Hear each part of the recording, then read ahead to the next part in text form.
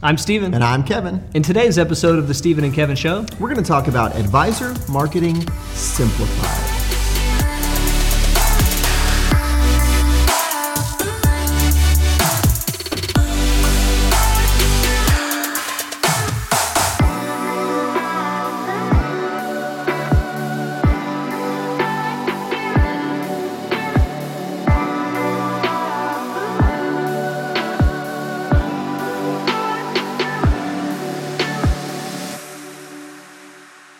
This is, in fact, Season 2 of the Steven and Kevin Show.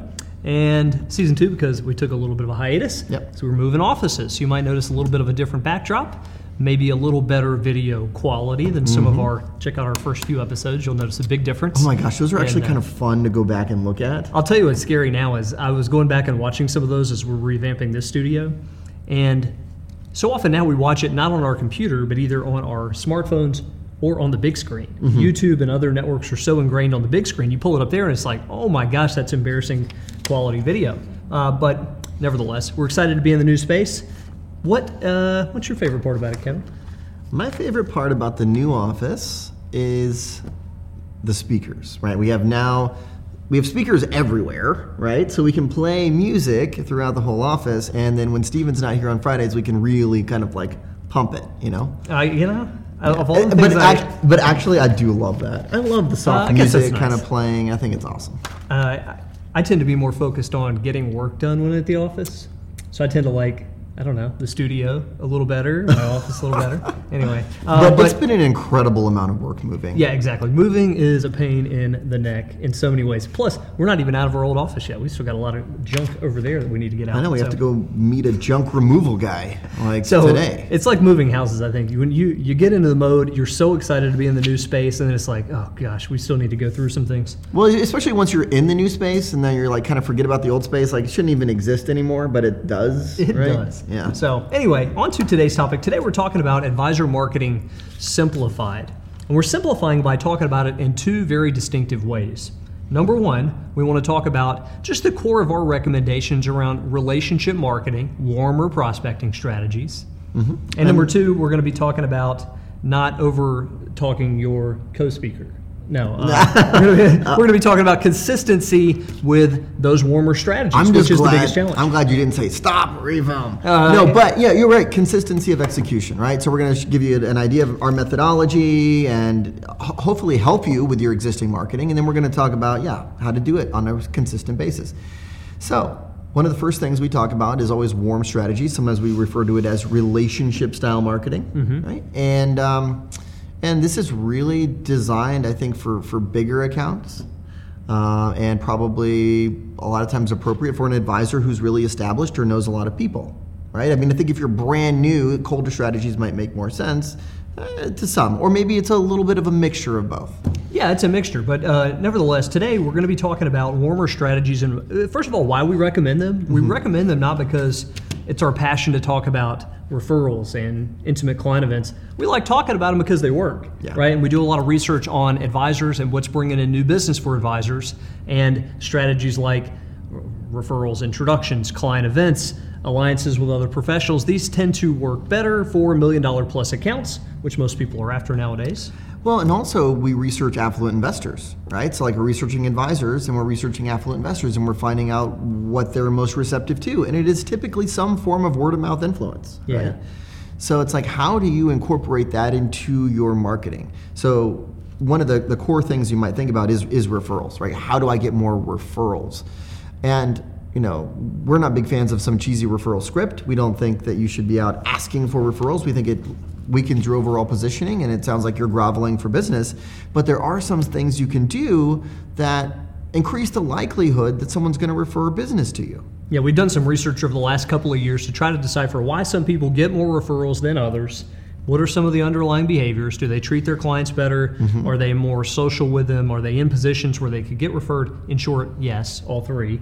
But there's a reason why some people do get referred more often. Yeah. And you can look at some of what happens there. When you get referred and it's a good client of yours recommending you to somebody else, there's a credibility transfer. Yeah. And that's why it works so well. Yeah. So when you look at some of the activities that I rambled off earlier in terms of alliances with other professionals, hosting small events where clients bring guests. All of those work because of that credibility transfer, and because me as your good client and bringing my friend Kevin, who is a lot like me, and that says a lot to Kevin about my relationship with you. Exactly. And referrals are a little bit of a close cousin with introductions, right? And we talk about that a lot. Now, we're not big fans of asking for referrals, but we are fans of asking for introductions when the timing is right, and if we do it appropriately, right? We never want to be off-putting or seem too salesy or aggressive.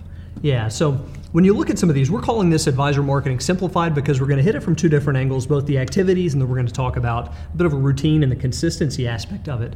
When you look at, well, we're talking about a handful of activities here. How do you simplify it even more? You only really need one or two of these to work for you. So when you look at, well, should I be running events? Should I be working on partnerships with accountants? Should I be working on referral business? Hey, if you picked one of them and you got really, really good at it, that'd be all you need. Right. Well, that's exactly right. So one or two of them. Yeah, but today in this first chunk of our time together talking about some of these warmer strategies, let's explore some of the options. Maybe you're going to be one who grows primarily by referral. Kevin, what would you say if you wanted to grow primarily by relationship with accountant or attorney? What would be your game plan if you were an advisor? So I guess at a high level, I would start with any low-hanging fruit. So I would take a look at your top 25 clients and I'd say, okay, well, have I met them all? Right, and if you haven't met them all, then that's probably where I would start. I wouldn't pick up a phone book or just start using LinkedIn to try and build relationships with centers of influence. And then from there, I'd be getting permission from a client to reach out to them. I'd be reaching out to them. I'd be probably showcasing my practice at some point. And then again, a lot of other things that we coach advisors through. But that's where I would start, without a doubt. If you don't have a lot of clients, right? And I'm sure that there's some listeners here who don't have a big client base. Then I would be asking friends and family, who'd they use? I'd ask other people that your neighbor, right? Who does he or she use for who's their accountant? And then start going that way, because the warmer method is just going to be the easier route. Now, if that doesn't work, then I would go LinkedIn, and we've actually had a lot of success helping advisors schedule meetings with centers of influence via LinkedIn. Yeah, absolutely. But you can sense the warmness of that strategy. You're reaching out through mutual contacts to find other professionals who you might strike up a good partnership with over time. And I think that's one of the differentiators between some of the warmer stuff and the colder stuff. We get, I would say, a fair number of calls from people who really want immediate results. They want it happening yesterday. We may refer to them as lead hunters affectionately here. Right. But people who want results as soon as you can possibly get them. And that is at odds a lot of times with how these marketing strategies work. Yeah. Right? And it's not us saying, well, you should take it slow. These happen more slowly than the colder tactics that work better on smaller clients. So if you want smaller clients, use colder strategies. You can put some numbers on the board pretty quickly if you're looking for people who have lower investable assets. Yeah. When you think about colder methods, you could think about cold calling, right? Door knocking.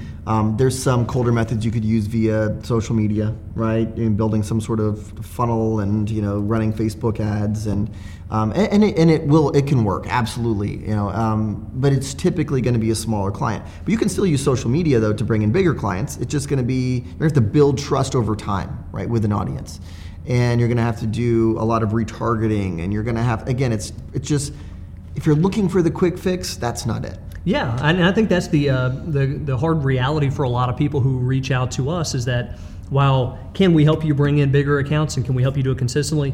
Yeah, we've done that for a long time. It's our sweet spot. Is it going to happen next week? Absolutely not. Right? So you have to look at it with a little bit of a long-term lens on some of these strategies and look at it and say, well, to Kevin's example, if I'm going to work on partnerships with accountants, let's say I call my clients today and get recommendations to who they use. I meet with those people. I walk them through our process in my office. I make an effort to engage them personally. When's the first time they're going to refer me a big client? Probably not in that first month. Right. It's going to take a little bit of a build for them to get to know. Don't hold your breath. Yeah. And I think the same can hold true across all the strategies. When you look at something like hosting small client events, where you're encouraging clients to come and bring guests, the planning of an event, the hosting of it, the interaction with the prospective client who attends, and ultimately landing their account is not something that happens overnight. right? So when we look at all these things, building a big referral-based practice, working on alliances with other professionals, using social media, working community contacts, hosting small events, all of those things take a consistent effort over time to make them work. Yeah, I'd say like the one that's the fast, like if I'm talking to an advisor who is like, hey, what can you offer me that maybe I can implement pretty quickly to drive some results? If you're looking short term, I think it's more of turning social contacts into business opportunities, like ones that you already have a really established relationship with. Like that would be like the shortest term one. Like I already know a couple of these business owners in town really well. I'm like buddy with them, and I've just never brought up business, but how do I do that? Like we have some strategies to help you transition social to business, and that could be something that's more immediate. But you think it's immediate, but truly it isn't, because you've taken a lot of time to build that relationship, right? And now you're at that point where you're saying, yes, I'm ready to go for the business. Yeah, and I don't want this to feel like it's demoralizing and we're saying, well, it's going to take forever. You're not bringing in accounts. Right. No, you just have to look at it realistically on just two different paths. What immediate business can I get done through existing connections and things that I have already been building over the years? And how do I plant the seeds now for future business opportunities by putting in the hard work around some of these other relationship-based methods? So if you're looking at these, like to your point earlier, Stephen, most advisors we work with, whether it's referrals, introductions, centers of influence, social prospecting, intimate events, social media, most don't do all of them, right? But they do a couple, and they do them really, really well, right? And they do them very consistently, and they kind of master those activities. I haven't worked with anyone who's done all of them and had a lot of success. I feel like they spread themselves too thin, and they don't do anything really that well. Yeah, I think there's a lot of truth in that. And when people tend to ask us about our recommendations, what do you recommend when it comes to marketing for advisors? We are very narrow and deep in those recommendations. We don't think you ought to broaden away from a lot of what we talked about today. Like if you're coming to us for advice, I'll give you a shortcut through that. We're going to recommend some combination of those strategies right there, and probably not broaden it a whole lot from there. Yeah. Until we find evidence that other strategies are working better. That's true. Right? Yeah. So evidence in the terms of, you can't just take anecdotal evidence, right? You have to take like research-based evidence. Because I heard there was a guy who could line you up with meetings with accountants all over the country. It's like, well, that's exactly right. Man. Yeah, and that's anecdotal. Like that's just like there's always an exception. We don't coach or train to exceptions, right? We coach to research, right? And the overall aggregate. I mean, there's an advisor who was from one of our programs who was saying like, well, I know an advisor who he rents a food truck. And he, plants it outside of, major office buildings and offers free hot dogs in exchange for business cards and and he's doing pretty well. Yeah, I don't have research behind that, right? Like I don't have research that the food truck strategy is working, right? But I have research that introductions and centers of influence and strategic networking all really drive good results, and social media done correctly drive really good results. So when we say go narrow and deep into some of these things, pick one or two of them and go nuts with it, right? It's often been said that everything works and nothing works in marketing. You could pick the worst marketing strategy, and if you do enough of it, which leads into what we're going to talk about next in consistency, it's going to work for you. Yeah, it's going to work. Like you could do the food truck idea all over town. Be like Mr. Food Truck. If you were Mr. Food Truck financial advisor and you did that all over town, you did it consistently, you'd land some accounts with it. Now, would I do it that way? No, but you could make it work. But think about the power of it, of just narrowing your focus to one or two of these ideas and getting not only really consistent with it, but really good at them. Like there's a huge difference in advisors who can successfully get introduced from current clients to people in their spheres. Yep. And do it really well. That's right. They have a knack for it. There's a big difference in someone who can socially prospect in the community and land, the person at their golf club, the person at their church as clients, versus those who struggle until eternity in making that conversion. It's a skill set. That's true. To your point about consistency and such, and I know you've heard this story a million times from me, because a lot of times we'll co-present, and we'll share stories. But I had an advisor who called in a while back, and he said, are you taking a breath here? No, and I think it makes a really good point. You know what story I'm going with, I think. Maybe? Perhaps? No. Okay. So advisor called in a while back, and to get him on the line, he's interested in coaching. He's a prospect for us at this point. And he said, hey, so you're the marketing guy, so give me your best marketing idea. And I was like, I was kind of like stunned. And that's I was you like, on your side. Like, I was like, oh boy, no, what do we got geez. here? You know, I was like thinking, one, I don't know if I want to talk to this guy anymore, and like two, like it just felt like adversarial the way he was saying it. Right? What's your best marketing ad? What do you got for me? And I took a breath and I thought about it a little bit, and I said, well, it's the marketing activity that you actually implement.